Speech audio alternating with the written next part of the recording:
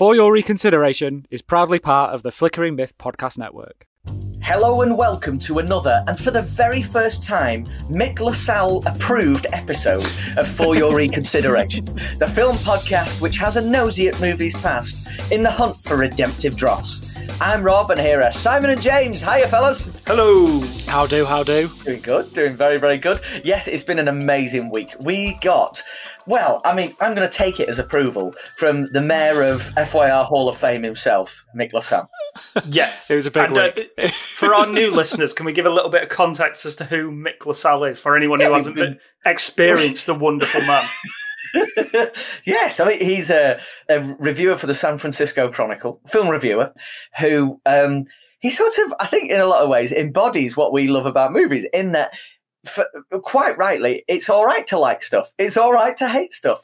But we've come to latch on to his reviews as like a benchmark of interest every single week. Yes. And he listened to our last episode, Demolition Man, and said it was fun. In his own view, didn't he give Demolition Man 5 stars as well? He did. He's very much in our wheelhouse. I think he first came to our attention when we were doing Click, and he gave it 5 stars. And we were like, right, this guy is absolutely our flavour of person here.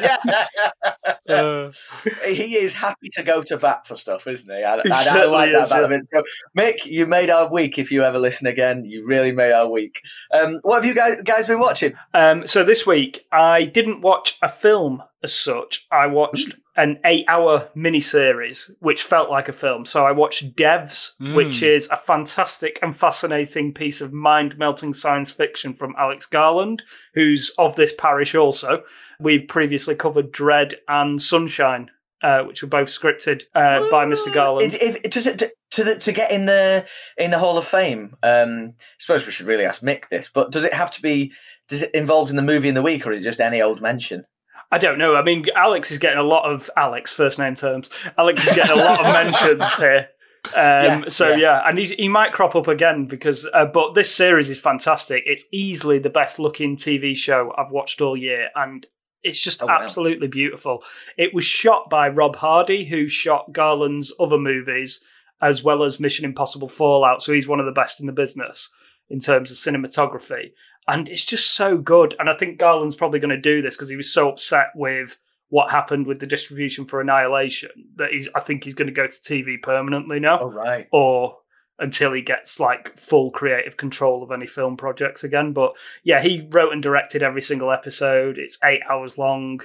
It's mind-melting stuff. It's all about determinism and quantum mechanics and quantum physics. It's just crazy, crazy stuff. I enjoyed it immensely. Cool. Si, what about you, man? God, I've been watching all sorts this week. I've been going through a lot of like educational movies. So I watched 12 Years a Slave, which I mentioned a couple of weeks ago, how I've never got around to watching it because I was never in the mood to watch it. And yesterday I was just like, I've got to watch this film now. As uncomfortable as it's going to be, I should sit down and watch this film. And it was exactly that. It's a really well-made film. It's deeply upsetting and unsettling, but I guess that's the whole point. It's meant to make you feel like that. But other stuff, I watched Inside Man, which I don't know why I picked Inside Man. I was scrolling through Netflix looking... Such a good movie. It really is, looking for something to watch, and Inside Man, and I was like, I've not seen it, so I'll give it a whirl. And it was... I've heard good things about it, even though the ratings in the Netflix or Now TV, they're all quite low. But I was like, I've heard good things, so I watched it. I really enjoyed it. I thought it was ace. Yeah. I thought it was so brilliant. good. Yeah. In the hands of any other director, it probably would have just fell away as like a proper mediocre heist movie. Yeah. But Spike Lee really put like a bit more nuance to it, and there just felt a bit more going on in it. Yeah, definitely. Yeah. Fantastic. Yeah, well, we and Denzel Washington just having the time of his life. It was ace. And then also how do you say his name? Chiwetel Ejiofor. Yeah. He's in both those movies. So he's in 12 He is, Years a Slave, yeah. and he was in Inside Bit of a Man. double bill, yeah. I always accidentally find myself doing like actors double bills. There was one weekend where I watched about 4 Ben Affleck movies without realising they were all Ben. I was like, what am I doing? I was really into Inside Man. I thought it was ace. Really good. Cool. Well, I'm on to season 9 of Big Bang Theory now, getting towards the end there. Then I also watched Dark Encounter. Actually, no, I've not finished it yet. I'm a bit too scared to finish it. This is a 2019 alien abduction film, and it's directed by Carl Strady, and it's all purported to take place in America. It's got the brilliant Nicholas Pinnock as the sheriff, and well, apparently it was all filmed in Yorkshire. What? With Right. okay. Around here, yeah. Wow. And you buy it totally. You totally buy that it's set out there easily, So yeah, it's actually really good fun, and it's free on that there Prime at the moment. Or is it? Whichever you, yeah. Right. I think it did Fright Fest last year. I think it was at the festival, so I might give it a look. Yeah, I definitely, it's in our wheelhouse, boys. We love the good and the bad and the ugly of cinema. You'll definitely get something to enjoy about this. Was this the one you sent us the trailer for the other day on our? Oh, yeah. It actually looked pretty good. It's like, good. I'm going to be honest, Rob. When that came through, I was like, "Oh, what's this bollocks now?" As you're quite right to do, considering it's a message from me. But the trailer looked pretty good actually, so I might check that out. Yeah, the first half has been really good actually. Yeah, I've really enjoyed it. I love this recommendation on the only half a movie. Yeah, we don't know where it's gonna. I might come on next week and say it's absolute hornswoggle, but no, I don't think so. The other one I watched was I watched the original Wizard of Oz movie. Oh, in Blu-ray on the big screen with the kiddies. And, seeing that detail. I mean, it's like, what is it? It's 81 years old, I think. Yeah, it's crazy. Yeah. 39. Seeing that detail again is just staggering. But the amount of detail in this transfer, I mean, you can see the brushstrokes of the makeup. It's that astonishing. Yeah. And it also serves to say, what a pinnacle moment in cinema that was. I mean, even, that moment where they go through the door and it goes from black and white to colour? Yeah. We were sat here and, my middle child went, oh, when that happened. It's still got that effect now, 81 years later. And that is just, it's just absolutely mega. It's a stunning movie, isn't it? It really is. Really is. Good. Absolutely bonkers, but really, really good, yeah.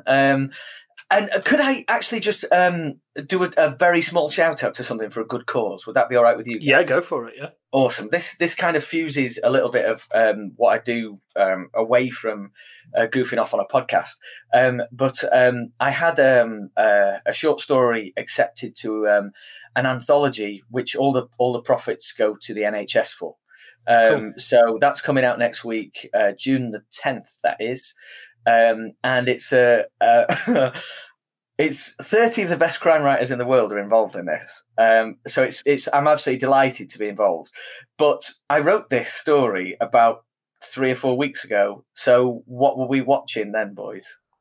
Oh, it's got Bigfoot in it, hasn't it?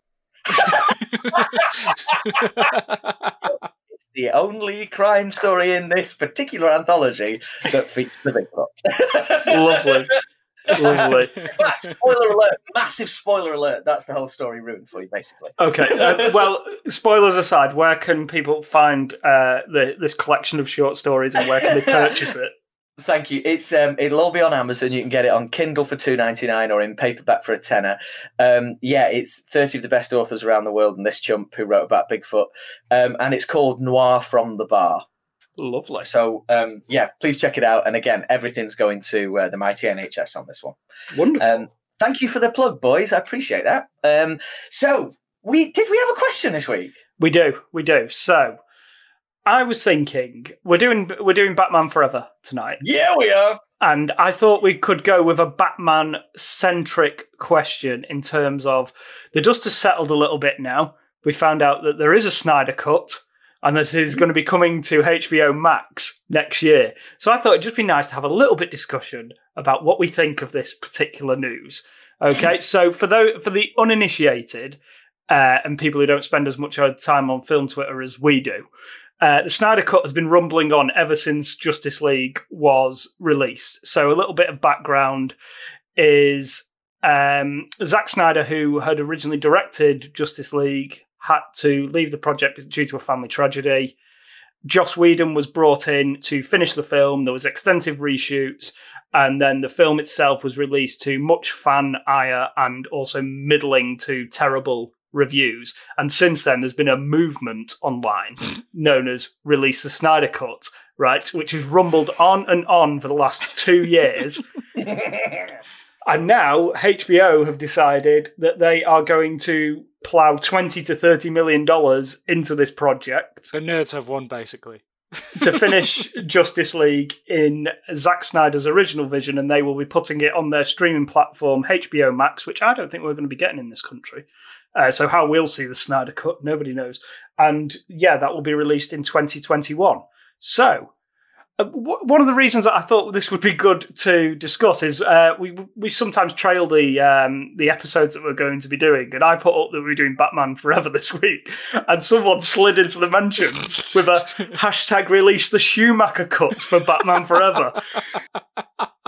I'm a bit worried that this might have set a dangerous precedent, to be perfectly honest, the Snyder Cut.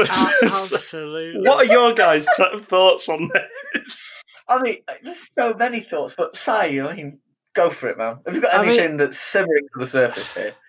So when it was first sort of announced that there actually was this Snyder Cut and it's going to get released on HBO Max, which I'm assuming is going to be Now TV over here, because I know Now TV and Sky have the deals with Warner Brothers and HBO for their programming. So you've got to assume it's going to come out for that. I hope so anyway. I can't be asked buying another bloody streaming. No, but no, I'm so on the fence with this, because on one hand, you've got the nerds have won, and it's basically appeasing all these white nerds who kicked off and threw the toys out the pram because they didn't get the film they were expecting. Which there was no promise it was going to be good, like, in the first place.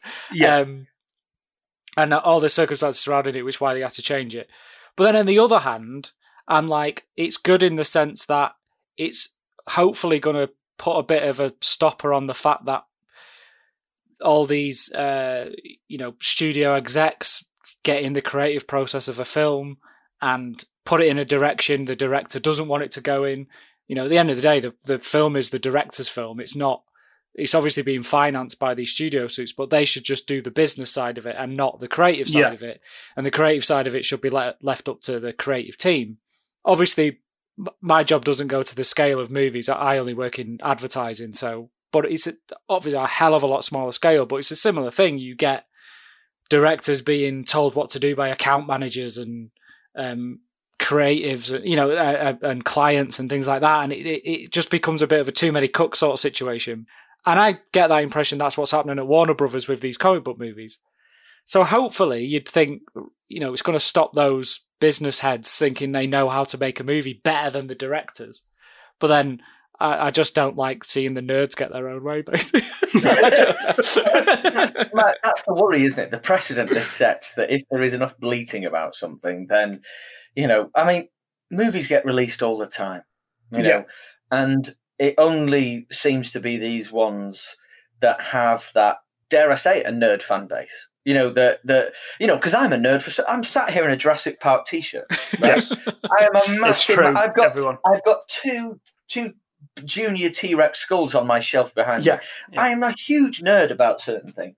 So I think I'm allowed to say the word nerd. We all are. So that's not a prejudicial term at all. It's just...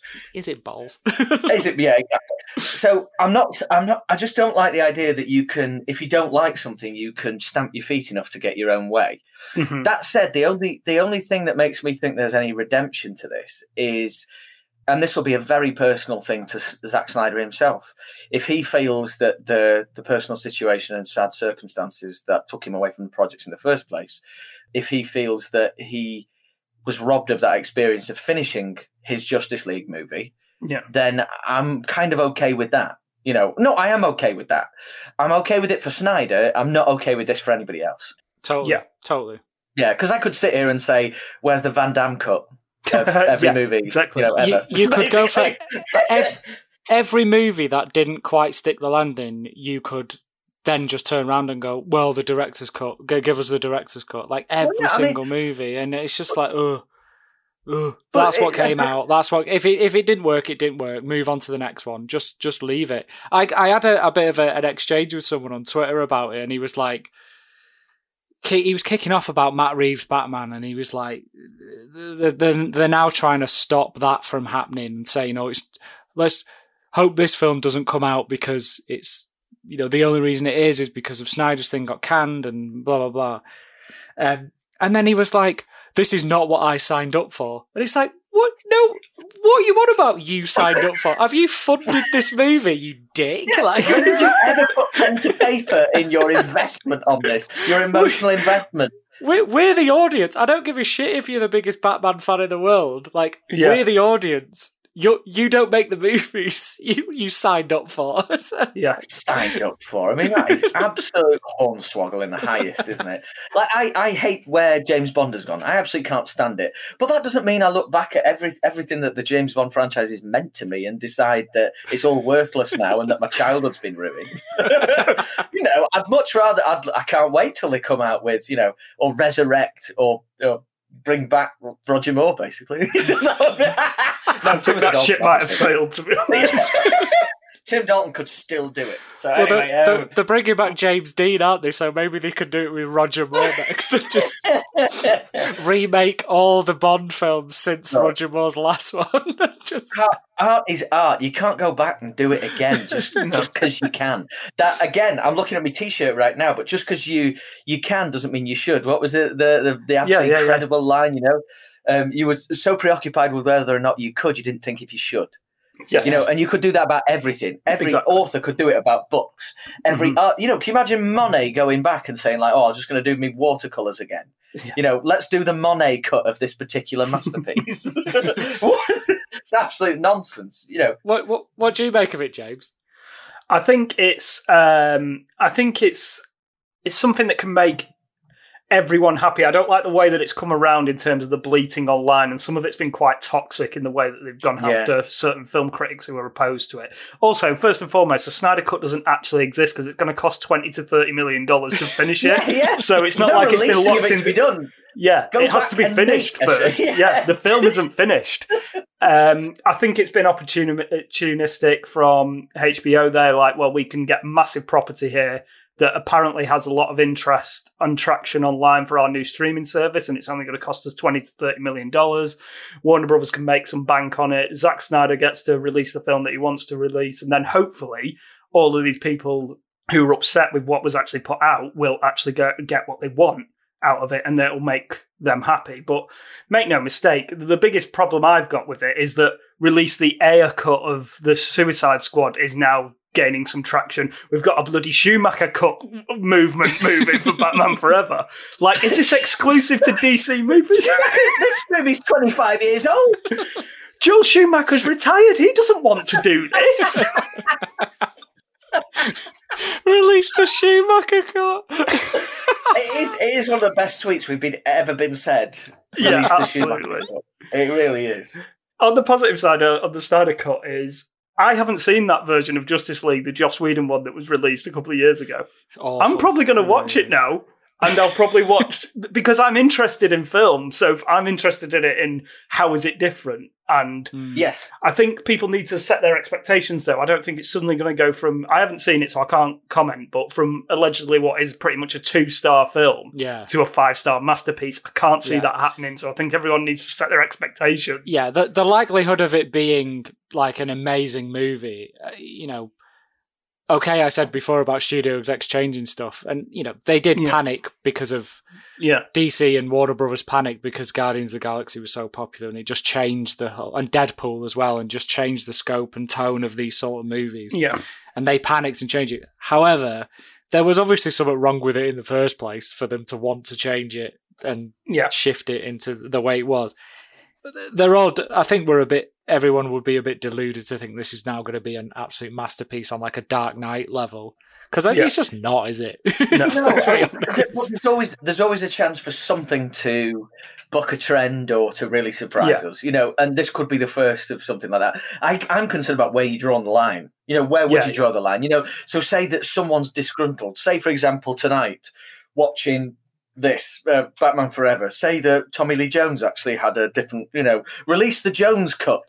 Where do you begin? In fact, there was you could go right through the cast. I was obsessed with a cast member's name when I was sitting watching the credits tonight for this movie, because the assistant location manager was called Val Kim. Not Val Kilmer, Val Kim. How awkward, So for me, release the Val Kim cut of, of Batman Forever. Why not? Could just go on forever. Batman Forever. Batman. Every film that's going to go down badly is going to get this treatment, isn't it? I think. Well, if there's a fan base rabid enough to in that sort of world. Yeah. But isn't it? Right? How good is it though that the people who created these characters have created this level of love for it? Oh, I know. People, so devotion. Looking at it's Bob Kane, isn't it? Batman. Batman. Yes. Yeah. So how good is it that a character created in 30s, wasn't it? Batman. Yeah. Batman and Superman are the two biggest, still the most popular, aren't they? So whatever happens with those two characters, people, especially in America, are going to be, there's going to be a lot of scrutiny over it, and a lot of people interested in it. And it's coming out as well that because of the Snyder Cut thing, that Henry Cavill, who had decided to hang up the cape, is now going to be Superman again because of it, because he's happy that they've decided to go back to the Snyder Cut. So it's likely he's going to be Superman again, right? Which is great because he's perfect. He's absolutely perfect. I love that guy. And we talked about this recently, didn't we? About how good Man of Steel was. Still love that film. Man of Steel is I think it's arguably. The Dawn of the Dead film's really good, isn't it? I was going to say it's arguably Snyder's best film, but Dawn of the Dead's still his best film, isn't it? Yeah, absolutely. But any movie that gets the dad from Honey, I Shrunk the Kids to the one that's not Wayne Zielinski, not Rick Moranis, to die of a zombie infection. Oh yeah. I think that's a great movie, that Dawn of the Dead one. It really is, isn't it? It's really good. And when we come across great movies, we have to talk about them because we'll never get another chance. Exactly. This is true. Boys, just cracking discussion as always. Yes. So we await the Snyder Cut, and I am awaiting the Schumacher Cut. Yes, Joel will be getting the message that he's not allowed to retire because he's got to go back into the edit bay for this film he made 25 years ago. Batman Forever. So I can't remember any of this. He's currently in lockdown in North Hollywood when an edit suite comes to his door. Like, Joel, we need you to... What? What? Anyway, you're absolutely right. Tonight's movie is... Well, should we do a log line? Yes. I'm so excited! Right. When Two-Face amps up his campaign of terror on Gotham City, Batman finds himself looking after a grieving young man and a deeply unprofessional doctor of psychiatry. Twin this with the sudden psychotic break of Dr. Edward Nygma, which causes him to become the Riddler. There's suddenly all manner of neon-hued, leather-infused, non-sanctioned buffoonery for Batman to take care of. Of course, it's Batman Forever. Riddle me this, riddle me that. Who's afraid of the big black bat? In an uncertain world, in a chaotic time, justice wears a mask.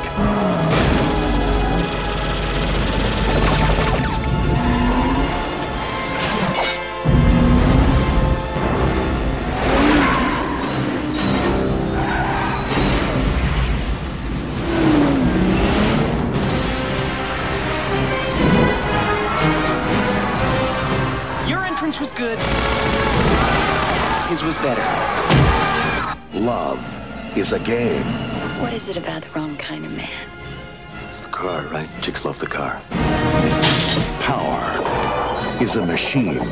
Now you've devised a way to read men's minds. By the way, I've seen your mind, freak. And revenge is a trap. You're a genius. Riddler and Two-Face can make a pretty lethal combination. Train me, let me be your partner. Who's your tailor? But first, let's meet our contestants. Going down. If the bat wants to play, we'll play. Was that over the top? Don't work too late.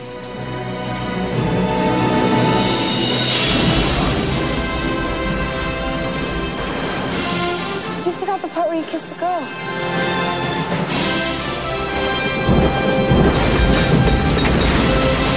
The real game begins.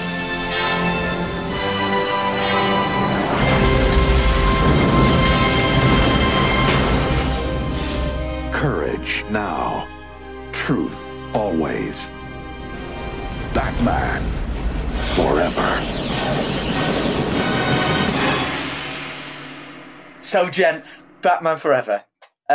What is your relationship with this fantastic movie? Well, for me personally, I'm quite glad that I've actually been able to watch it and be able to see what's going on, because I think I've only ever seen this on a dodgy pirate video from when it came out. And you couldn't see a word, like 11 years old, squinting into the darkness to try and see what's happening. So, yeah, it was nice to watch it in HD this time. What about you, Si? I mean, like, who doesn't love Batman?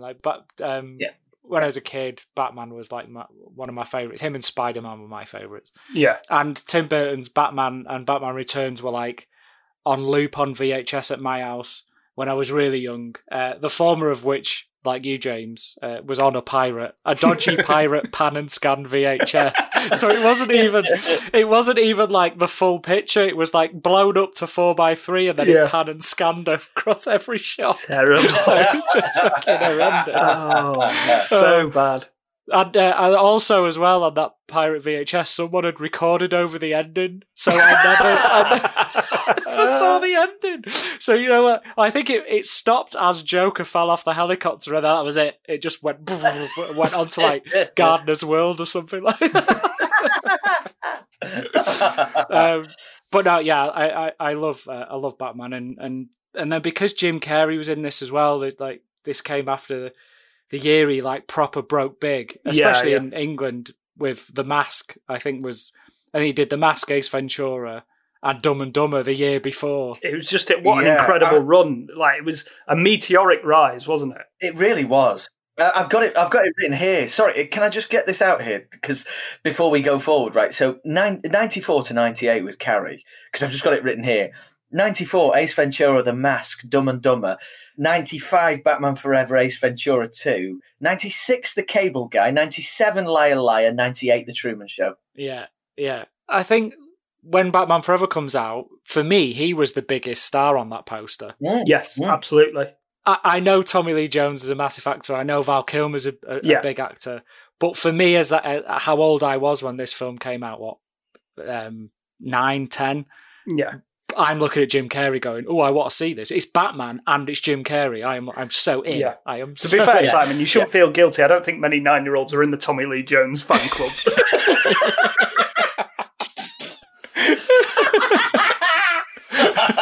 You just haven't got that breadth of cinematic knowledge at that stage to take in his wonderful gruffness. Outrageous. What a hack. What a hack I was. Don't beat yourself up. But yeah, that's why Batman Forever is. It was a VHS at my house, and I enjoyed it dearly as a younger child. Oh, nice.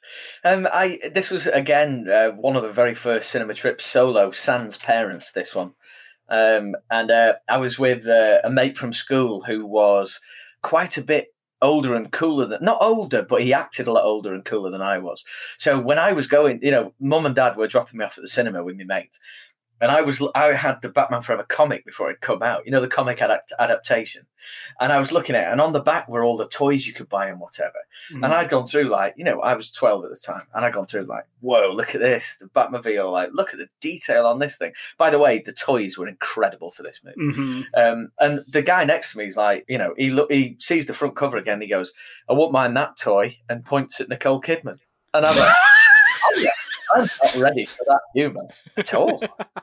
I'm years off puberty, mate. I don't know who you're trying to fool. So yeah, watched the movie, absolutely loved it. And that summer was so Batman infused for me. So I was allowed to go to the corner shop on holiday by myself with a £1 coin to buy 4 packets of 25p Batman Forever stickers. Oh yeah, remember those? Yeah, I had those. The hologram ones were amazing. And then that's that winter, because you have that gap, don't you, between cinema release and VHS. Or at least you did. Yeah. The Wednesday that it came out on VHS, I got my mum to grab it from Asda on our way to going and buying our Christmas tree for that winter. Oh, so it's all infused with such lovely memories for me. Buying it on VHS legally when you could have had a dodgy pirate when it was still in the cinemas. I know. So yeah, it's just infused with such nice memories for me. And obviously it was like, I said to you guys, does Batman Forever qualify? And you said easily. So it's like, right, we're definitely doing that. I don't know, on that basis, how does it qualify? James, budget and box office, what have you got? Well, because, as you can probably imagine, because there was another sequel a couple of years after this, it isn't on the box office metric. So this made $337 million worldwide off a $100 million budget. So solid gold hit, plus all the merchandise, which I think is a very interesting thing to discuss, because I think what's clear from watching this film is it's very much a course correction from Burton's vision, because they wanted to sell some toys. Absolutely. And they couldn't from the previous one. Nobody had a penguin. He was a Danny DeVito penguin. He was absolutely disgusting. I did have the Batmobile. Yeah. Me and my brother each had a miniature Batmobile, because that was cool as fuck, that Tim Burton Batmobile. Yeah. But no, yes, you can definitely tell they were like, we need to sell some merch, guys. Yeah. So it was a hit in terms of worldwide box office, and also then sold a butt ton of toys. You would have thought so, yeah. Excellently detailed toys, can I add? They were really good. What's $100 million budget in current money, though? That seems insane it's huge. for It's like 94. 200, like 200, 250 probably. Oh, really? That is a massive it's a huge budget. I mean, it's a massive tentpole studio movie, isn't it? Yeah. How can we find this out? Is there any way on Google we can have a look? Well, inflation, yeah. It's average 100. It's not that much. 270. Yeah, right, 170 okay, million, yeah. 100. Still, that's a massive budget. That seems like an insane budget. Like, what was the budget for Jurassic Park, say, which was, what, a year before? 60 million. Was it 60, 70 60 to 70 million. How is this? How is this 30 million? This is what I kept saying all the way through when I was watching it. That's made of cardboard! That's made of cardboard! Do you think this film, this production, the production of this movie was used to launder a lot of money for some criminals? 100 million seems ridiculous for what actually turned out. It's a pretty stacked cast, to be fair, isn't it? I think. Yeah, they'll be drawing bank each one of them, won't they? Yeah. Yeah. Jim Carrey is flavour of the month as well. Like, there's no way Tommy Lee Jones is doing this movie on the cheap, because it's not his scene at all, this. Like, I think he will have taken a big paycheck. Val Kilmer is hot. Like, in this year he's Batman, and he's in one of the best crime films ever made. He's in Michael Mann's Heat with De Niro and Pacino in the same year. It's an incredible 1995 for Val. Nicole Kidman is a huge rising star. Jim Carrey is a massive rising star as well. And then plus all the production design, costumes, special effects, all that jazz. Yeah, I can see how it would get to 100 John million. Favreau's in there as well.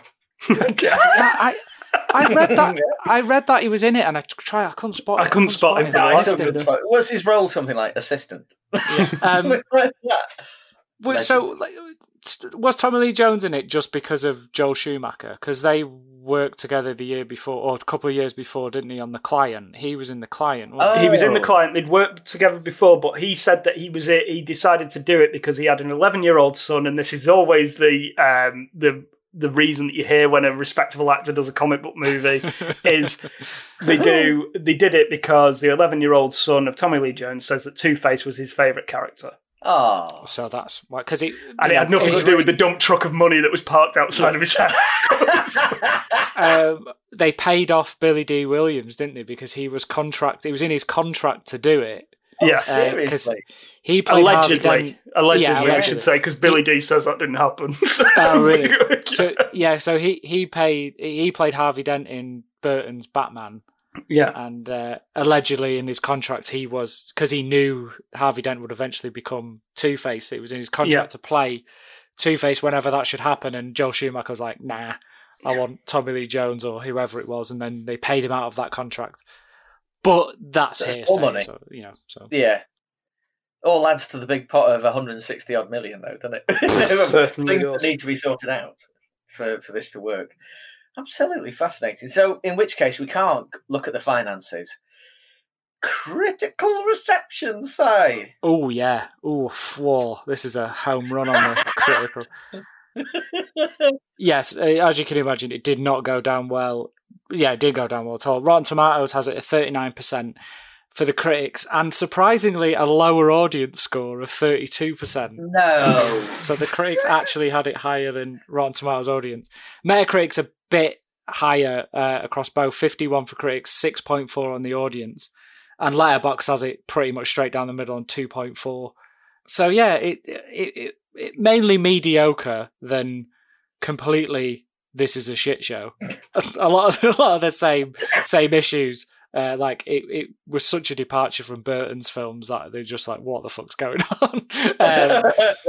But as you know, the mayor of FYR country, what's Mr. our Mick man LaSalle, got to say? Come on down, son. What's he got to say? His review was so good. So Mick give it. I mean, I always get these scores on Metacritic. It says they've said LaSalle give it 3 out of 4, but I can never find them on his review. So I think they just sort of decide on the way he's worded his review. So 3 out of 4 apparently from Mick LaSalle. But his best line was regarding the casting of Val Kilmer to replace Michael Keaton as Batman. Keaton didn't want to return. And LaSalle said, Keaton may have had the edge and psychological complexity, but Kilmer has nicer lips, and lips are important to a masked Batman. Not wrong, to be fair. He is not. That's why he's the mayor of the Hall of Fame. Mick liked it. So Good. The review was obviously when he watched it in the cinema. So it was very, very much geared into I've watched this at the cinema, I've enjoyed it, sort of, the experience of being in the cinema. Yeah. Like a rock concert, it would be pointless on video. This is one film that truly does need the space of a theatre and a packed audience on which to impose its size. Batman Forever is a sound and light show that jumps from the screen and spreads itself out to every corner of the house.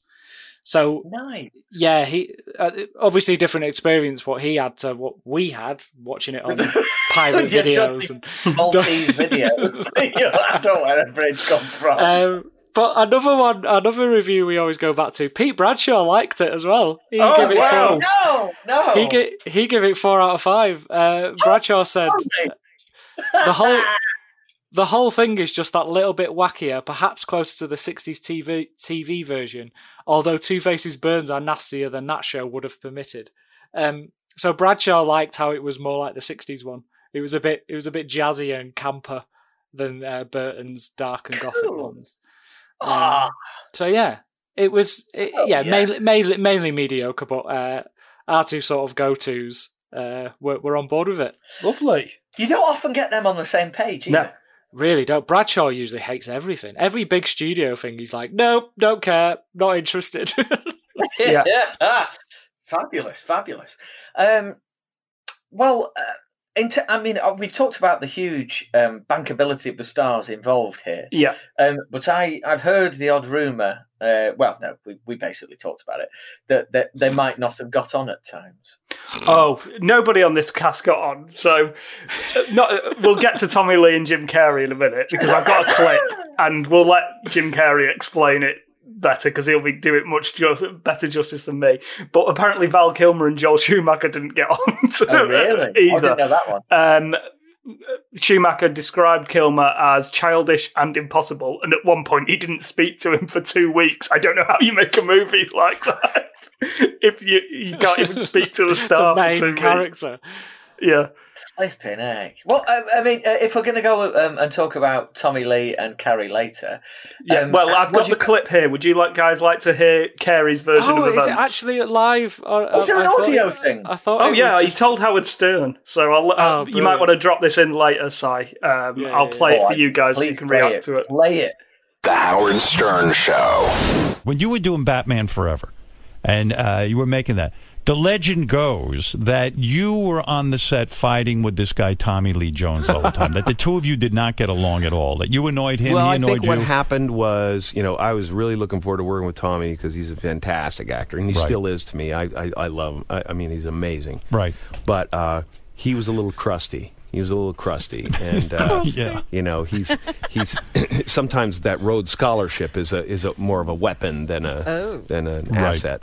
And I think he was just a little freaked out because Dumb and Dumber came out on the same weekend as Cobb. Right. And Cobb was his big swing for the fences. Right. And it didn't work out. The pun. And that didn't work out, and that freaked him out a bit, I think, and it made him.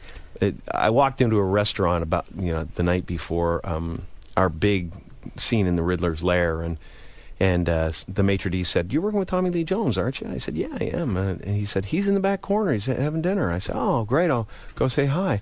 And I went up to say hi, and the blood drained from his face in such a way that I realized that I had become the face of his pain, or something. And he got up kind of shaking and hugged me and said, "I hate you.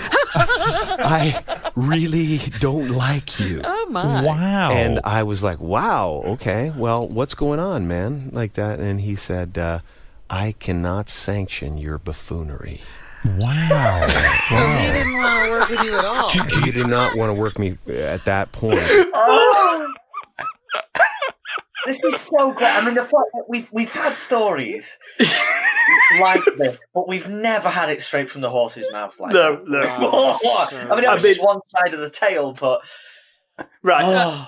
What I will say here is, Tommy Lee Jones is absolutely wrong there, but for gifting the world the phrase, "I cannot sanction your buffoonery,"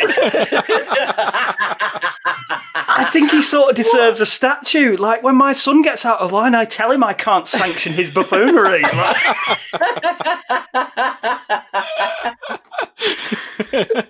So, he's been a bit of an arsehole, but at the end of the day, it's an iconic line. This is what, every time someone mentions Batman Forever, that's the first thing I think about now. You've known about that for a while, James, because this was all fresh on me. Yeah, it's been doing the rounds for quite some time, that story now. It's just absolutely outstanding. So funny. His sanction sounds so official, a bit like that poor fella before who didn't sign up for that version of Batman. I wonder whether he'd sanction this buffoonery. So needless to say, they didn't get on, but Val Kilmer and Jim Carrey did get on. Apparently their fathers had both passed recently, and they bonded over that, which is quite nice and lovely. So the film itself is obviously directed by Joel Schumacher, who was brought in to replace Tim Burton, although Tim Burton's on as a producer. But given the tone and the way that this veers away from his Batman movies, it looks like he's almost only a producer in name, really. Yeah. And there's a lot of alleged rumours. I got this off IMDb, so don't sue us, McDonald's, right? But apparently McDonald's wouldn't sanction any cross-marketing with the film if Burton remained as director because of what happened with Batman Returns and how dark that was and how it went against their ethos as a company. So this is very much a tone shift in terms of the film itself. And Joel Schumacher is a director that I quite like as well, in terms of he'd made The Lost Boys, Falling Down, which is a really good movie with Michael Douglas, Flatliners, shot by Jan de Bont. And he also made Colin Farrell a star as well. He sort of discovered Colin Farrell and made him into a movie star. He's a really good director. And from little snippets of interviews I've read, this wasn't necessarily the film that he made, but he's seen as a good stylist, a good steady pair of hands who could come in and do what the studio were asking of him in terms of changing the tone around. And boy, did he do that. He went very flamboyant with this particular completely opposite, isn't it? Yeah, I mean, when you talk about style, I mean, there is a definite style here, isn't there? Yeah. I mean, style is not something that this film is short of. I mean, Batman's referred to as the Dark Knight at one point. It's more like the Dayglow Knight. Like it's incredible the amount of colour that's in this Batman film. It is, but it still manages to be quite dark. I don't mean tonally; I just mean visually. You know, it's still, it takes place at night, but everyone's got glow sticks and. Was Joel Schumacher really into Laser Quest at the time? Imagine he went to Quasar one week and he was like, "This is it. This is it." Should we use that to dive straight into the film? Because I think the look imprints itself right from the beginning. Straight away. Yeah, absolutely. Yeah. Mega 3D lettering titles. Yeah. And great score. Ba, ba, ba, ba, ba, ba, ba, as the big letters go past. Yeah. And do you know who the composer is, Rob? I did. I can't. He's another man who's been on this program very recently. In fact, this is Elliot Goldenthal, who did Demolition Man, which was our last episode. If people want to go and check that out. Wow. Well, welcome back, sir. Yeah, so nice to see you so soon again. It takes the Elfman cues at the beginning, doesn't it? And then just completely disbands those. Like, I'm just going to go off. I still think it's a good score. I like the score for this film. Get the horns out. Get the brass section going. I mean, I think from a technical perspective, this film is very good. The cinematography is great. So this was actually nominated for 3 Oscars, this film. Really? So Stephen Goldblatt, the cinematographer, was nominated for Best Cinematography, obviously not for Best Cross Services or anything like that. He also... it was also nominated for Best Sound and Best Sound Editing, which is pretty standard for these big budget kind of movies. But 3 Oscar noms. Didn't win, obviously, but in the conversation. Not makeup and costumes, because that's pretty good as well. The Two-Face makeup is so good in this. So that leads us in nicely into the film, isn't it, Rob? Because that's who's the first villain we see here. He is. I'm still just trying to get over the fact that Val Kim didn't get an Oscar nomination for location research. But we go straight into, and straight away, this is a much different Gotham. As the camera swoops between rooftops here, this is a much different Gotham to Tim Burton's Gotham that we left in the Penguin movie, Batman Returns. But we're in with a bank heist. And it's Two-Face on the second anniversary of his capture at the second bank of Gotham. And they're all looking at each other like, well, obviously he'd go here. Then why weren't you monitoring, you idiots? Why didn't you do something? No, just sit and wait. Why not? And straight away, Jones has got a great introduction, doing a coin flick over a little geezer. And, Jones is really good. He is good. Considering when you take into account that he's hating every minute of being on set and the makeup as well must have been an absolute nightmare. Like, I think it took 3-4 hours every single day. He's being well paid, but it's clearly not his, if you know anything about Tommy Lee Jones's career, this isn't in his wheelhouse, but I think he goes for it. He definitely does. I mean, when you talk about non-sanctioned buffoonery, I hope someone sanctioned his, because he's buffooning off all over the place. Yeah. I don't know whether Kerry had to sanction it. Did he? Feel bad? I just thought he was doing his best Jack Nicholson impression from the first Batman. He's just like proto Joker, just with better makeup. Yeah, there's a definite argument there for that. I think it's an iconic look. His Two-Face look in this film is quite indelible in the mind. And I think because on the flip side, I think Carrey's Riddler is far more forgettable in his onesies later on that show off his Riddler junk, his Gronk. His Riddler Gronk. Riddle me this. No, put it away. No, PG. Quite enough. Thank you. I'm sorry, Mr. Riddler. I missed that because I was too busy looking at your massive bulge in your. There's one point where the side-on silhouette of Bulge when he's blowing up the Batman Batcave, and all you can see is this horrendous outline, and it's bag of walnuts that he's stuffed. Is it in the shape of a question mark? There's no evidence to say it's not. But, No evidence. But I really like this opening sequence. I really like everything about it. And they've got in, Commissioner Gordon. One of the things that I think Nolan's films did right much later on than this was get Commissioner Gordon much better, much more right. Oh, he's such a buffoon, isn't he? Speaking of buffoonery, like at one point in the film, he goes to the bat signal with his pajamas on, like he lives downstairs. Like he's very much just a staple sort of useless police officer, isn't he? Yeah, definitely. And I quite enjoyed this opening action sequence. It sort of sets the tone as well, and it feels a little bit like Burton, but then you're getting these cartoony elements introduced as well at the same time. And there's a bit with a safe, isn't there? And Batman ends up in the safe. There's a lot of Batman in the opening, which I appreciated because you don't get that a lot in Batman films. You see an awful lot of the Bat. This is who we've come to see. We've come to see Batman, and straight away you get Batman being a proper freaking hero, swooping in out the night, macking on some outrageously attractive looking psychotherapist, and then he's away. They go in quite hard with the psychology motif from the off, don't they? Because that's they do.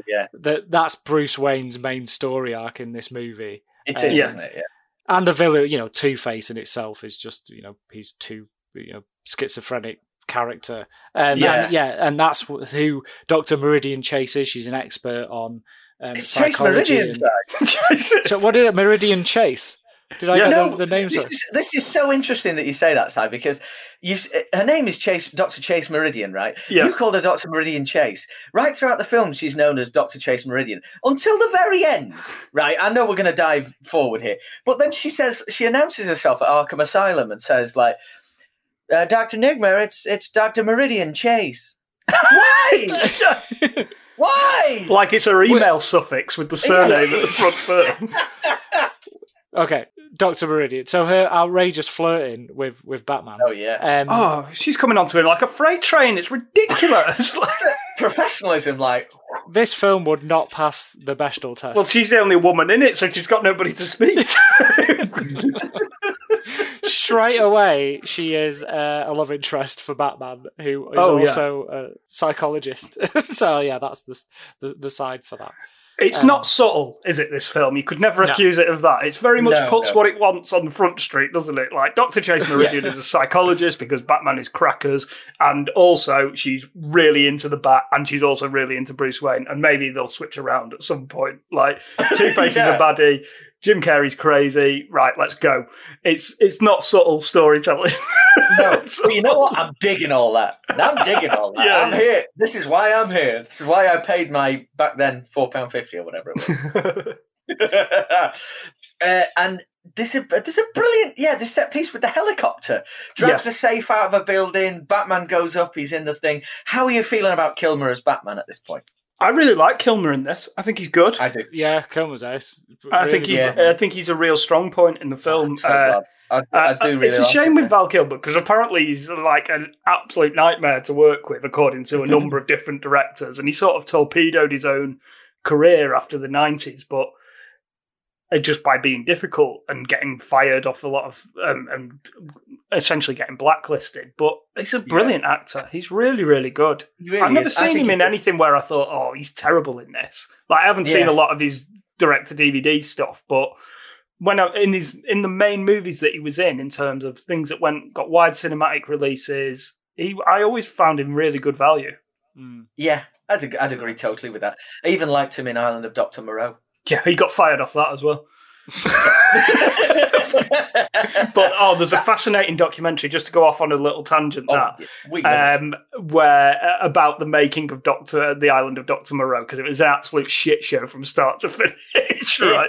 And Richard Stanley, the original director, he got fired from the project, and they were shooting out in some Australian jungle or whatever, and he went out into the jungle, took a load of psychedelics, and then came back onto the set as an extra, and nobody even knew. There's a fascinating documentary, I think it's on Netflix, about the behind-the-scenes nonsense that happened on Dr. Moreau. Have you guys seen the movie? No, I haven't actually. No. Well, I've got it. It's all right. It's really unsettling. Really unsettling. But it's probably a good 15 years since I've seen it. But it's messed up. The films you haven't and have seen, Rob, is brilliant. Some of them multiple times. I've not seen Vertigo, but I've got Amazon asking me whether I want to rent Abominable for an 8th time. So after the entire comic book has come to life with this opening scene, Bruce Wayne is now in full swift, suave Val Kilmer mode. Yeah. And he's going around one of his investments, which is like a research facility for science stuff. Yeah, it's like Wayne Tech, isn't it? It's like in the Nolan movies. It's just they haven't got Morgan Freeman's character down there running things. It's like the offshoot of Wayne Tech, isn't it? Or what have you. And yeah. This is where Jim Carrey's character works and is apparently being completely unsupervised and undirected throughout the entire process. Yeah, it's revealed he's rather, working on some rather dangerous stuff. And it's one of the best line deliveries ever, I think, this, where he says to Bruce, I just need some additional funding for human trials. Let me show you, please! It's just such a nice delivery. Carrey goes full Jim Carrey. He does. Throughout the whole... He absolutely does. He doesn't ever stop. He's like full Jim Carrey throughout the whole of this movie, even when he's not yet the Riddler. Yes. Yes. Which for me was a bit of an issue. Now, when I was an 11-year-old, I was all in on Jim Carrey. I thought he was amazing. Yeah. Like, he was the funniest person I'd ever seen. Like, I loved every single one of his movies throughout the 90s.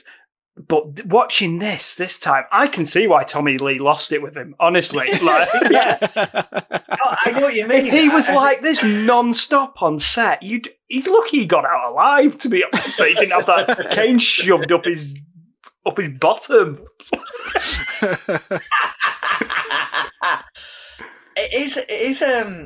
It was something I was going to bring up later, but I think it's worth saying that I don't know how far you go along with this film if you're not going along with Jim Carrey at this point. Yeah, because he becomes so... It's sort of... Because it starts off that... And this is possibly as well where some of the tension comes from, is it starts off Two-Face. The first 15 minutes is Batman in pursuit of Two-Face.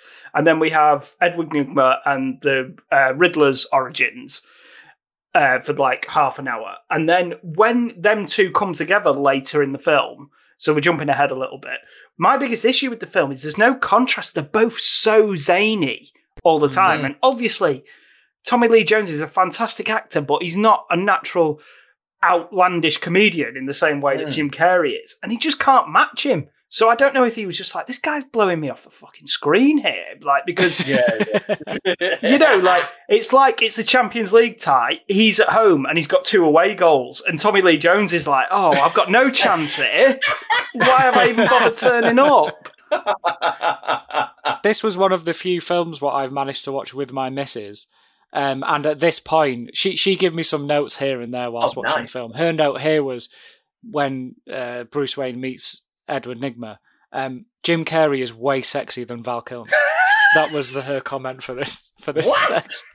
What? When he's in the Nygma getup with the Tim Burton hair. Yeah, she was like, "Oh, Jim Carrey is very sexy, way sexier than Val Kilmer." I was like, "All right, love." Don't know what that says about me. I'm going to bring this back up again later when they're dressed identically. So we can get a bit more context. Then we rattle on through to he kills his boss. There's a circus scene, which is where we get introduced to Chris O'Donnell's character. Yeah, there's so many bloody origin stories in this movie because we even get a Tommy Lee Jones Two-Face origin, don't we? They manage it. It's managed. It doesn't feel like the movie licks along pretty quick. It does. I think the origin story thing's pretty good, and I especially love the Two-Face one because Batman's in the courtroom, and it's like, was he just in the background, like watching proceedings in full Batman get-up, just in case something went down? Yeah. Your Honor, you don't mind if I just sit in on proceedings, do you? This is where the public gallery is. He's just sat in the background, just waiting. Your Honor, will you be calling recess soon? I need to go drain the bat pole. You know what I'm saying? Can we have an extra 5 minutes? Because getting in and out of this suit it's difficult. I'm not going to lie to you. I just love that bit. I only noticed that on this watching, and I was like, hang about, this is like a daytime courtroom and Batman's just there. Was he a witness? Just state your name, please. Batman. I'm Batman.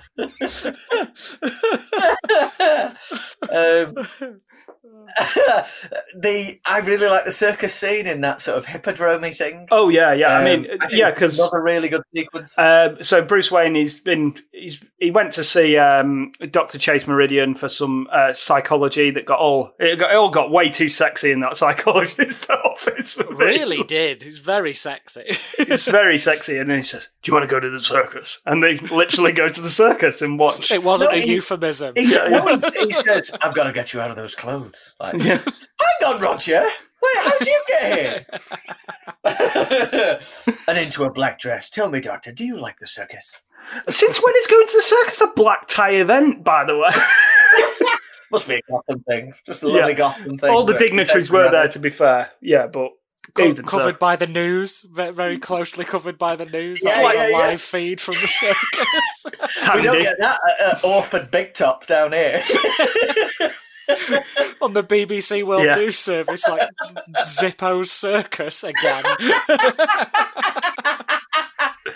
And this is where we're introduced to Robin and the Flying Graysons, aren't we? So Dick Grayson and his family of acrobats. I don't know if that's canon or not. Someone who knows more about the comic books can probably tell us if that's true or not. I think it is for Dick Grayson. Yeah. I think the Robin angle of this film is the best thing about it. It's really good. I really like this circus bit. I love the nod to Robin's original get-up because you can't really get away with that in a film. Even though this film is ridiculous, you still wouldn't get away with it, but it's a good little nod. Absolutely, yeah.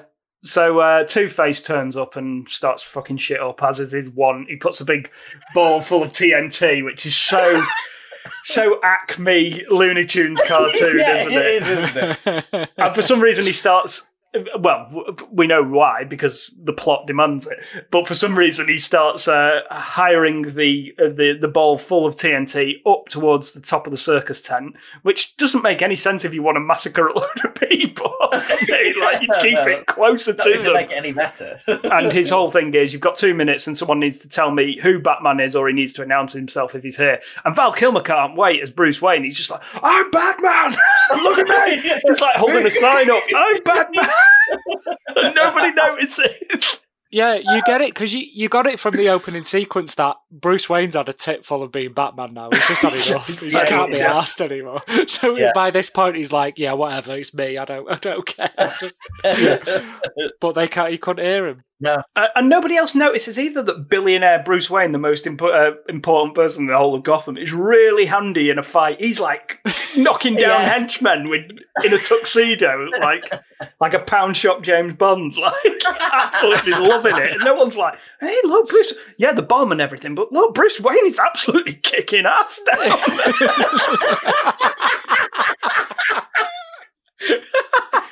Oh, look, the cameras are just on the bomb that's going to kill anyone. Anyway, that goes up towards the top of the big top, and the Graysons use their acrobatic skills to get it out, although 3 of them plummet to their death, and Chris O'Donnell as Dick Grayson manages to get it out the top and pushes it. I don't know. It goes into the bay, doesn't it, nearby? It does, yeah. Really nice underwater explosion. Lovely stuff, yeah.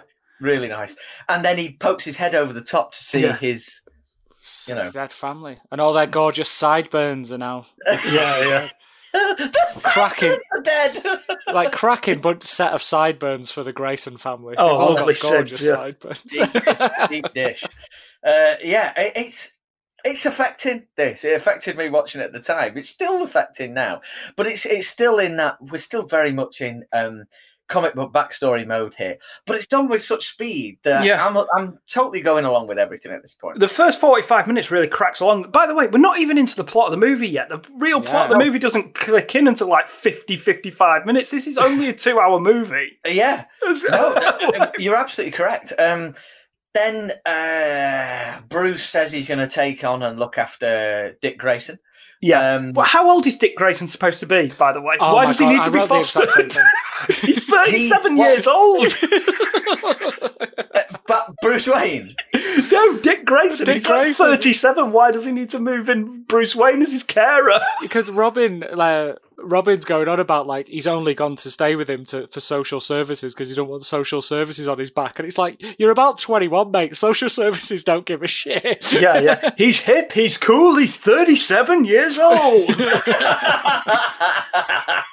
So, do you know who else was up for the role of Dick Grayson? Was it DiCaprio was one of them? I'll tell you what, I love the balls on DiCaprio, right? Went in for a meeting, we want you to be Robin. Okay, yeah, I can have a look at the script, right? Okay, and he's like interviewing Joel Schumacher going, yeah, I'm not sure about the direction of this, Joel. He's done fuck all at this point. Like, this is before Romeo and Juliet, before Titanic. Like, he's like, nah, I don't like the creative direction. You're taking this Joel Schumacher man who's made loads more movies than me at this stage. Also, what else is, true artist right even at the start. Like, yeah. Very particular.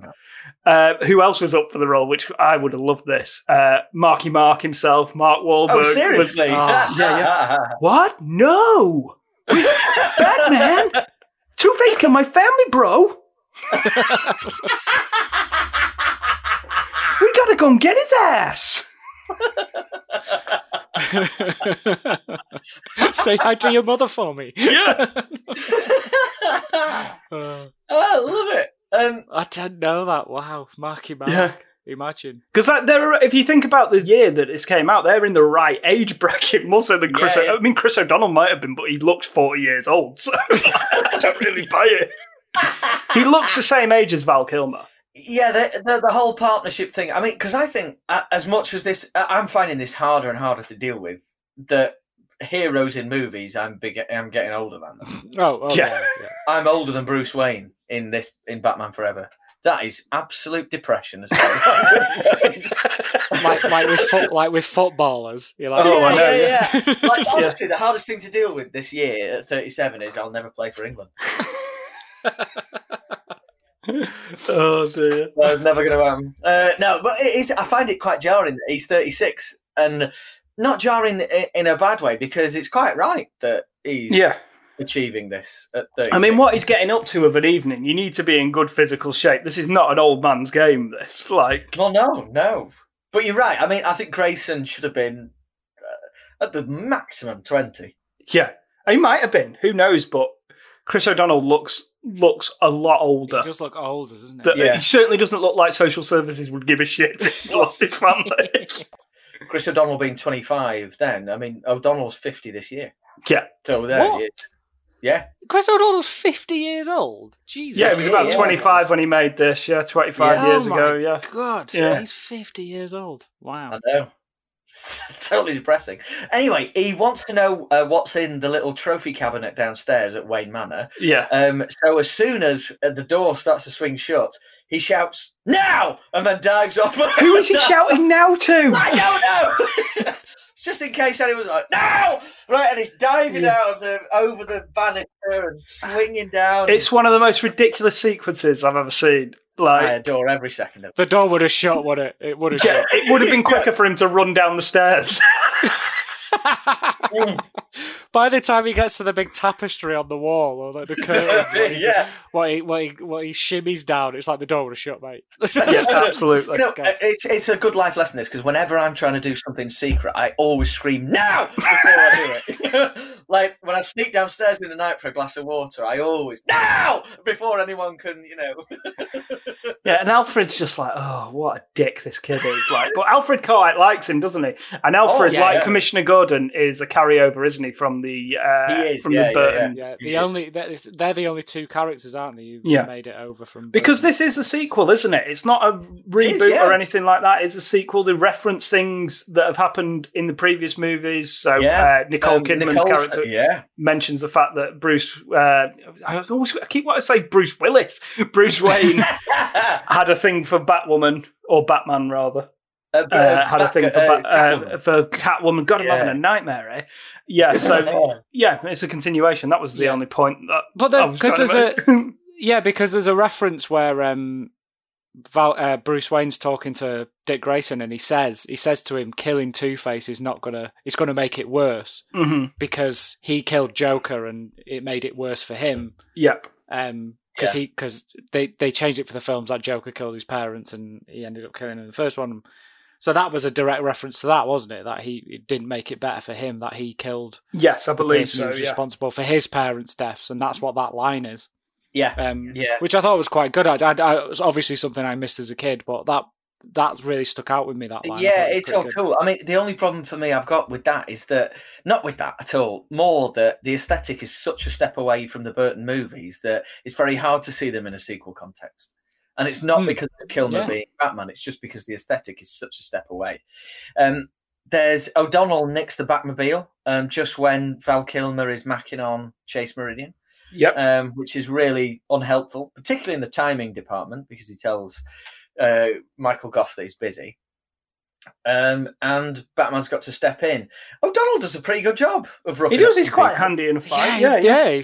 Roundhouse kicking fools like nobody's business. Yeah, although he's not got, a really good control of the clutch on the Batmobile yet. No. Were you disappointed he didn't have any crisp Timberlands on, Rob, whilst he was supplying? There was a lot of great roundhouse kicks going on, but I think it was. I'm going to side with the filmmakers here because I think that at night the Timberlands wouldn't have looked great. They wouldn't have looked pristine enough. Probably difficult to drive a Batmobile in Timberlands as well. Well, yeah, I think maybe that's what he wants. And then suddenly, Batman, goes home. He's got a branded towel. Did you notice? Got when he gets in, Alfred puts a branded bat towel. Yeah, it's all building towards the Bat credit card, isn't it? In Batman and Robin, isn't it? The Bat expenses. And then there's a brilliant gala unveiling of Jim Carrey's box thing that can read minds. Yeah, and that's the whole crux of the film. That is the villain's big plan. So basically, Two-Face and the Riddler are working together. Jim Carrey wants to use his tech to steal everybody's thoughts in Gotham, and at the same time, that will bring Batman to them, and then Harvey Dent wishes to kill Batman because he blames him for what happened to his face and his personality. Essentially. Yes. Yeah. Yes. It's very basic in terms of plot. It's standard good guys versus bad guys, isn't it? And then the gala is brilliant. Is brilliant. Yeah, lovely. Yeah, it's just brilliant. Yeah, because Jim Carrey is dressed exactly the same as Val Kilmer, right down to the horn rim specs. And the mole as well. He's got a mole on his jaw. Simon, your spectacles are quite similar to Bruce Wayne. Yeah. This is a good little factoid for you, James. I was watching Batman Returns, and Michael Keaton had these glasses, and I was like, "Oh, they're really nice." And then I searched for Batman's glasses, and these were the glasses. So that's what you're wearing right now. So the ones I have gold-rimmed Ray-Ban glasses, and they were the ones what Michael Keaton wore in Batman Returns. That is outstanding.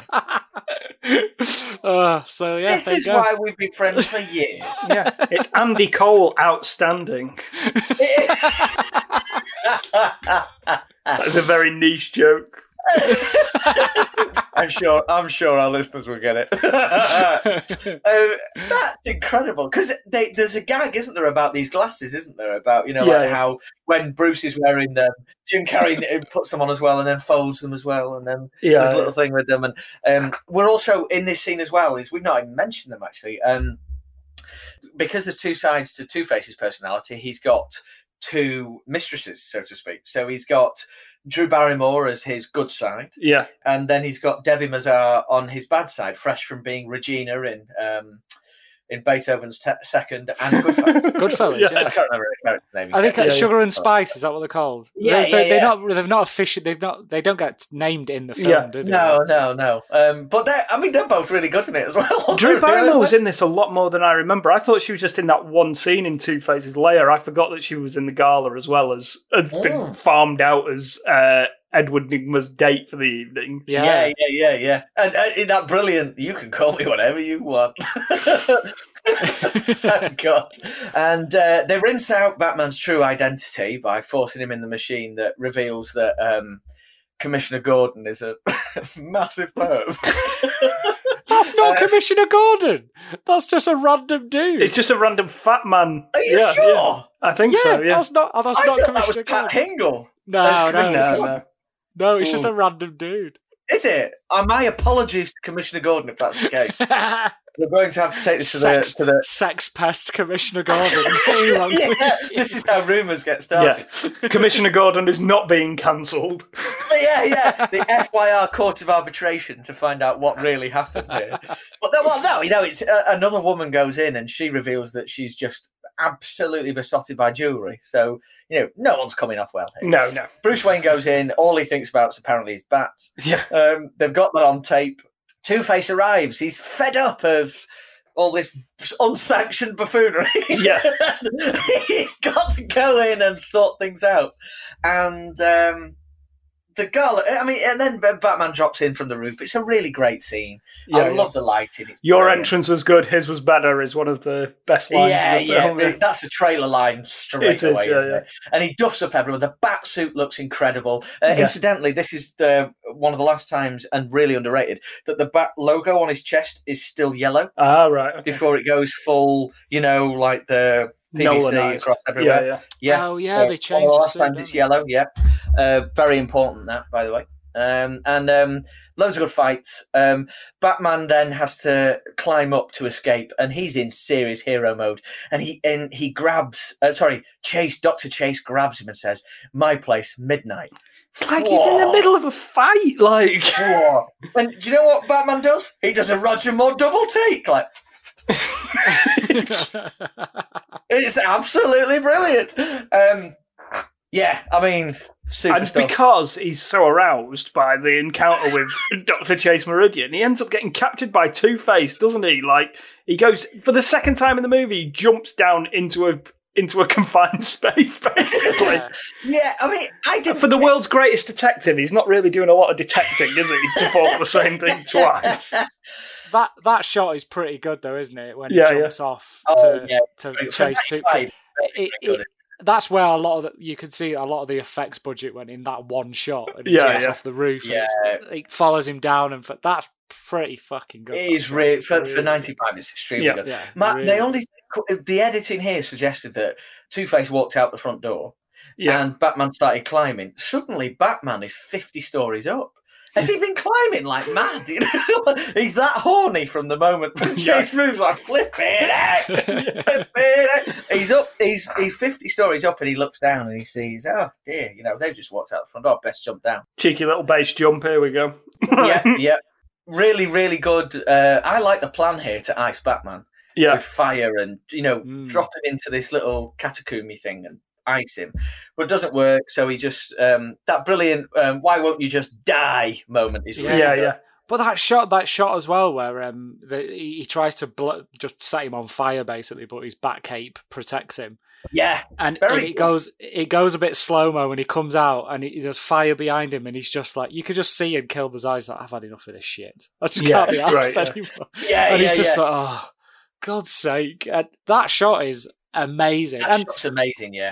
This is probably a good point for me. For me, this is where the film's a bit weird for me, because it's as if Kilmer, Bruce Wayne's story is completely different to the rest of the movie. Because I think Bruce Wayne's arc and his story arc throughout this film is really good. And it goes into this, like, he's really struggling as Batman.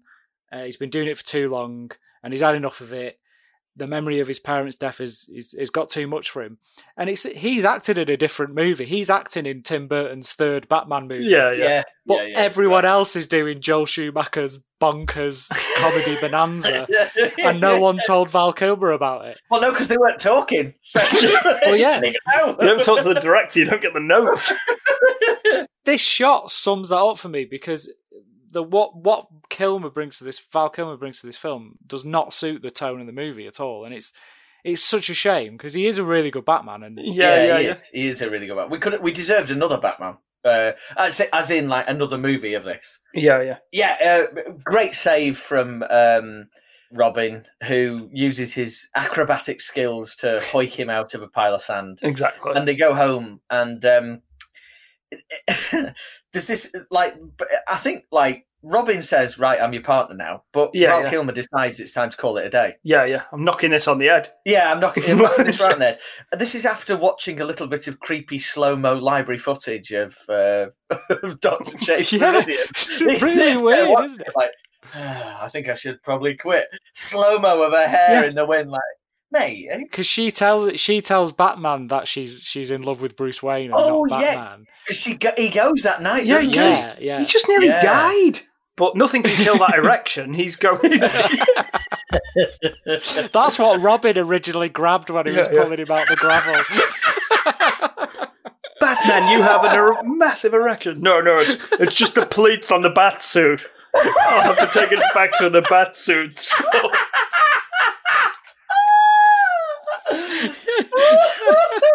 And he does that big face acting smile, doesn't he, when he leaves? So cheesy, yeah. It is, yeah. And then, so he decides, right, he's told her, well, he's not told her anything. She said she's actually in love with Bruce Wayne. Yeah. So he's dead happy about that. He goes home and he decides to retire. And he's got this, I don't know what it is. For about 25 minutes. Yeah, he's got the Bat retirement remote, which he uses to shut everything down with for good. So he walks through the Batcave going, everything disappears, all the lights go off on that thing. Same over there. And I don't know why he's quit, really. Is it because, like, the woman he's met 4 times? He's just fed up. He's getting nowhere. Like, there's just, every time he gets rid of one supervillain, another one springs up in its place. Yeah. So he invites Chase Meridian round to Incredible Wayne Manor. They both want to tell each other, you know, big reveals. His is obviously quite a bit better than hers. And they kiss, and she seems to realise that he's Batman. I think at that moment, absolutely, yeah, because they met the night before, and then oh no, because they've read the VHS tape of him feeling like bats. They appear like Two-Face and Riddler appear at his door, and siege Wayne Manor, and I really like this scene. Oh yeah, I've always liked it. You know, because again, Wayne's dead handy. Yeah, loves a scrap, doesn't he? Does he? Oh, he really does. And Jim Carrey goes down in the basement, blows everything up. The Batcave is in smithereens now. And they've got Chase, and then it's basic sort of, he teams up with Robin. It's basic damsel in distress. Robin's literally no use whatsoever. He gets captured straight away as they go to save. Yeah, I mean, this is after all he had to do was drive a boat, and the boat got blown up straight away. Yeah. So he had to save him then. Then he gets cut. Oh dear! What I just said yes. What a useless idiot! Yeah. This is after. I mean, you know when he emerged with that lovely suit. Yeah. Because like a sonar suit didn't get destroyed, which actually I think is the first time you see a real shift change in the look of the bat suit in the whole franchise going forward. Well, this is when we see the bat ass as well, isn't it? You see the bat. Yeah. James. Please. We see the bat passage as it might. You don't want to go in there. That's a real bat cave. But the stance the ass takes, it's like you've literally, the camera is down low when you cross your legs in a chair. Yeah. And then you hold it. Like don't and point at me. And very good. Thank you. We got the shot, everyone. It's lunch. And then Robin arrives in a lovely suit, and all I can think of is the night before is like Michael Gough, Alfred dipping a fully nude Chris O'Donnell into a vat of plaster of Paris. Now, gently, sir, gently, sir.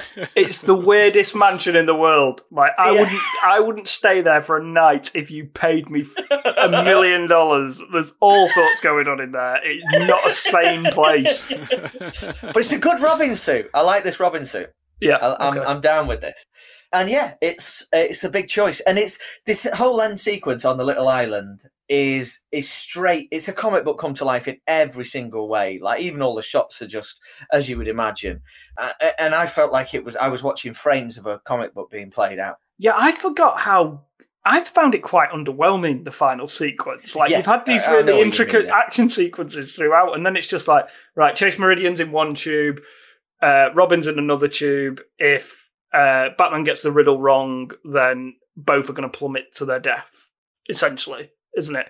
And he uses the Batarang to blow up the Riddler's machine. They both drop anyway, and then he just jumps down and saves them. And then Two-Face comes out for one last hurrah, doesn't he? Yeah, he does. Yeah. And it's all Batman about kills him with a coin flip. Never kills Batman. I didn't kill him. I just dropped some coins. I just confused him in a really precarious place, and he fell to his death. Look, I'm going to choose to look at it more that he saved Robin from having that death on his conscience by doing it himself.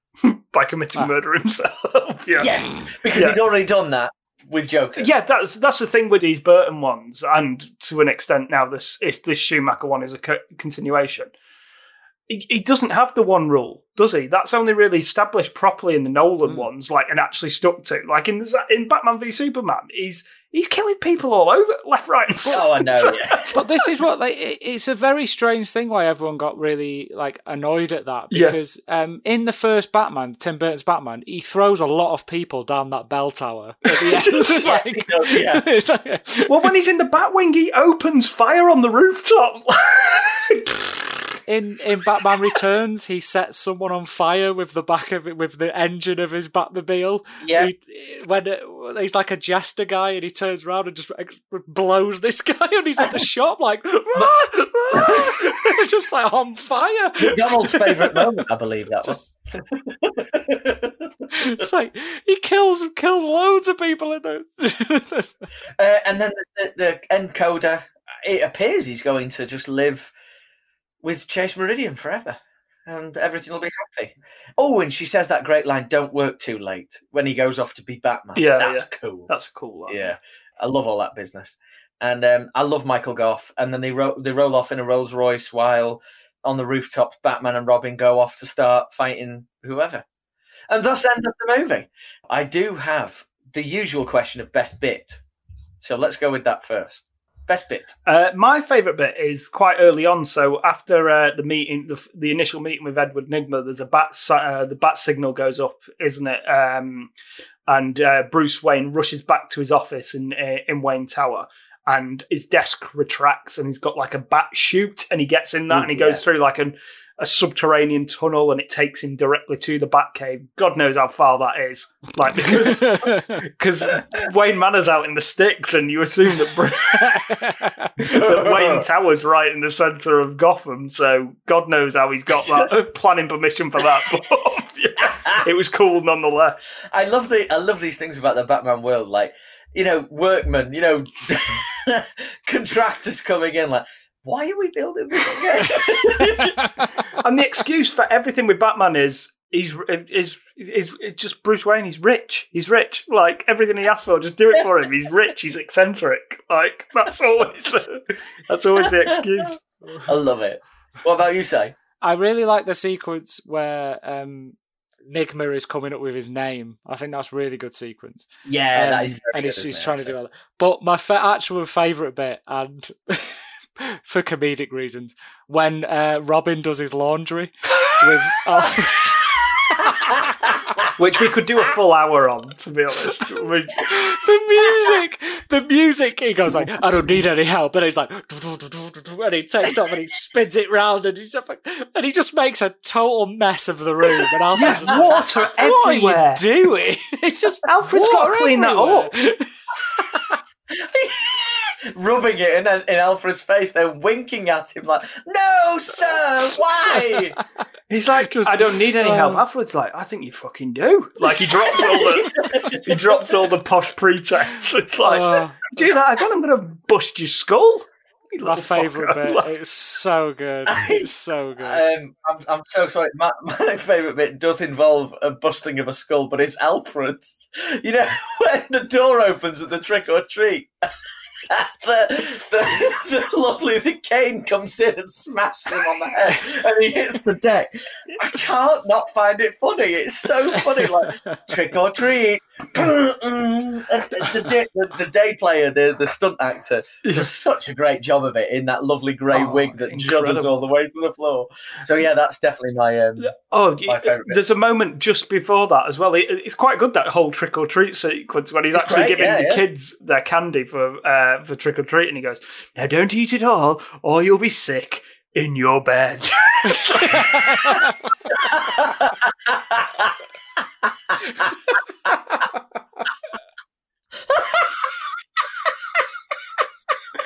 Alfred absolutely knocking it out of the park in the space of 30 seconds. Oh dear. Right. Very quickly, extra question. In a Schumacher cut, what would you like to see more of? I'd say less, to be honest. You mean, can we have more of the bat ass? More of the bat ass. No, I'd like to. I'd like to, nothing. I think it's fine. We don't need a Schumacher cut. I don't have anything. I mean, I could only think of a post-credit sequence where we finally get the resolution of that joke which opened the film of Elga Drive-Thru. Of him, actually in a drive-thru saying like, nuggets. Oh yeah, brilliant! If they were the rage in the 90s, a mid-credit sequence where Robin and Batman go through McDonald's drive-thru, like after fighting crime, like and that'd be brilliant. Batman gets Robin a Happy Meal because he's the kid in the relationship.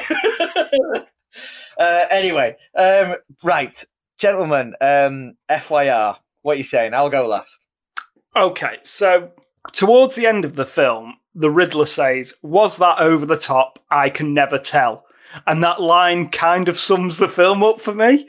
So the film is all excess and colours, which, as much as I've enjoyed discussing it with you guys, it just doesn't feel like Batman to me.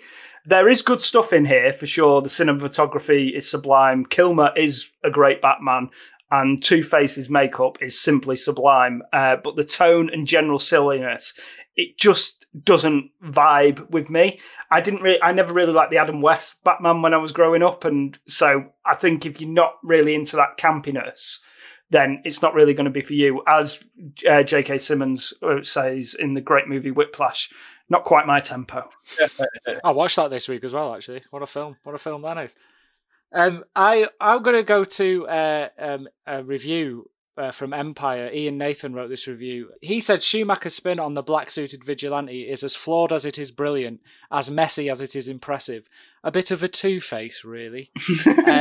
Clever. Oh, I like that. Yeah, I just totally agree with that. I think every scene and like the overall story of it is just on the cusp of being so good. I love all the like Bruce Wayne battling his inner demons and his burnout as being Batman, and I love all the Robin stuff, which I said before was I thought was the strongest part of the film. But it's just that weird tone from the villains which just makes it all off kilter for me, and I was like, I loved it as a kid, I really do. And if it's way more like the '60s Batman than Tim Burton's Batman, and it depends which sort of Batman you want. Like, if you do want to have fun with Batman, definitely watch this film. I think, without question, it's the most fun Batman. Yeah, and that's what I'm saying. Yeah, it just doesn't vibe with me. But if you like this, totally. If you like the cheesy, campy Batman, then this will be right up your street, definitely. I think all said and done in terms of all those Batman films, if you all line them up, this is without question the funnest one, which doesn't go total shit like Batman and Robin does. Yeah, it just about saves it. I think there's plenty here to enjoy and like. And the other one this film has is it's got the best soundtrack. I think the two songs what came out of it are brilliant. Which were they? They were "Kiss from a Rose" and unbelievable tune. The U2 song is brilliant as well. Yeah, it's like one of the few U2 songs that I actually liked. One of the only decent there's only 3 good U2 songs. This is one of. It's a really good tune, and "Kiss from a Rose." Yeah, awesome. Yeah. There you go. Nice. Well, obviously, me bringing it to the table, I'm definitely going to say you should reconsider this. But I really enjoyed watching it as a growed up this week, and not a teenager who was definitely pre-puberty, who missed a lot of the important stuff here. This is a very romantic, sexually charged Batman. movie. It is, isn't it? Yeah, and Really? you thought that the skin tight vinyl and a whip from the last one was, from Batman Returns was the sexually charged one. No, this really takes. No, Batman is DTF in this, isn't he? He really is. He is coming back from the dead. Swan up to people's balcony windows at midnight. No, I really like Kilmer's Batman. I think the costume and wardrobe design throughout is brilliant, apart from the Riddler jumpsuit with the Bojangles on display. No one needs that, really.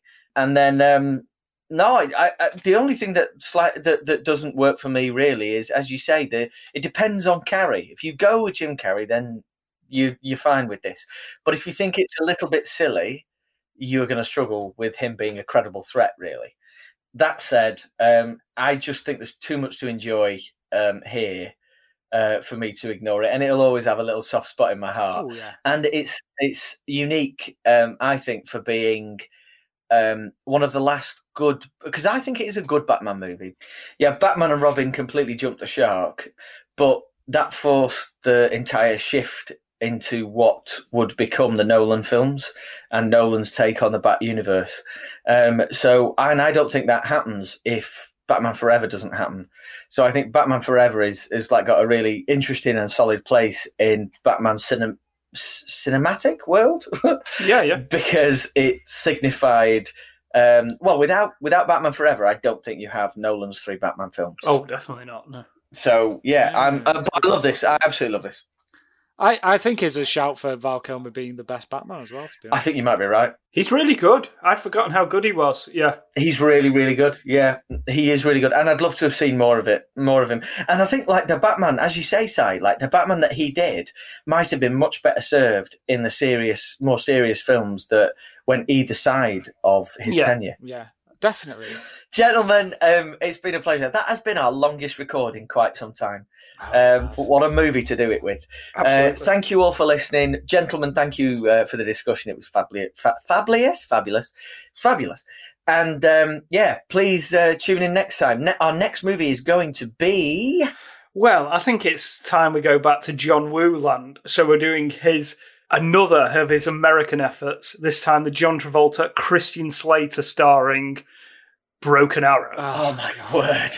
I haven't seen this film for ages. Oh, God. I'm so excited to watch this. Woo!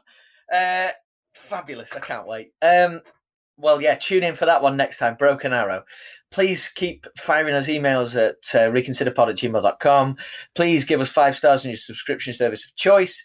Thank you for listening, everybody. We will see you next time. Say goodbye, boys. Bye. Bye-bye. Adios. Oh, I've got to take these rubber chaps off now.